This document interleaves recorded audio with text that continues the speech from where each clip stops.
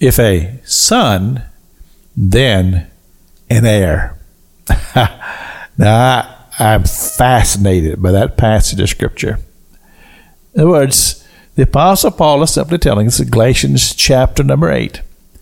He said, if we are sons of God, then we become heirs. It's just like my parents, my mom and my dad, when they passed away, then there were things that were handed down to me and my brothers, and we become heirs of these things. It's the same principle. And so, as we are people of God, and we've accepted Christ Jesus into our heart and soul, and that means that we've allowed the Father to become a part of our lives and our everyday existence, then everything that's spiritual becomes a part of who we are. And this is a beautiful thing.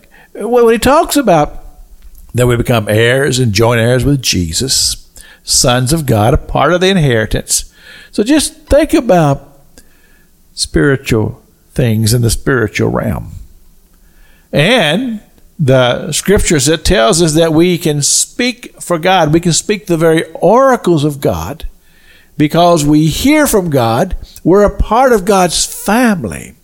The Holy Spirit is active in our lives, and the Holy Spirit will use us as a vessel and a channel to speak forth His holy word.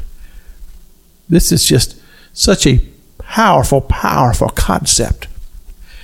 And the thing is, it makes the church such a powerful, and I'm going to just use the word institution, even though I don't really think it's the right word. But it's so powerful. But somehow or another, we seem to miss the boat and don't understand that.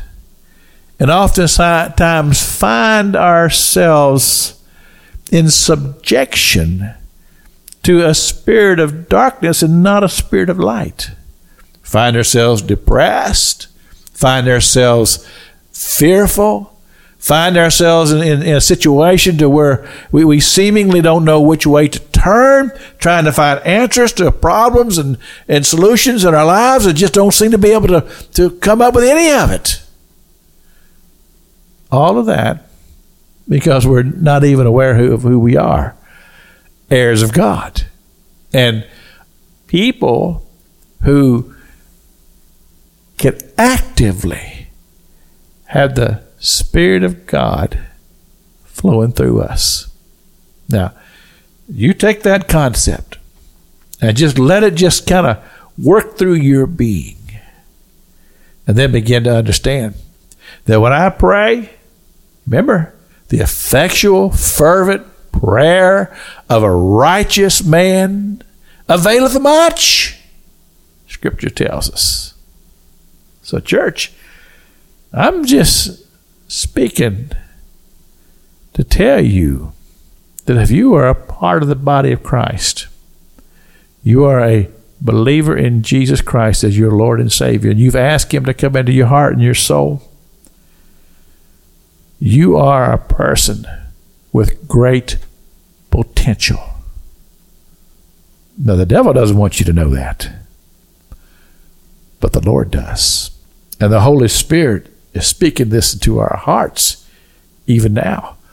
This is Pastor Jack King with the gospel on the radio broadcast.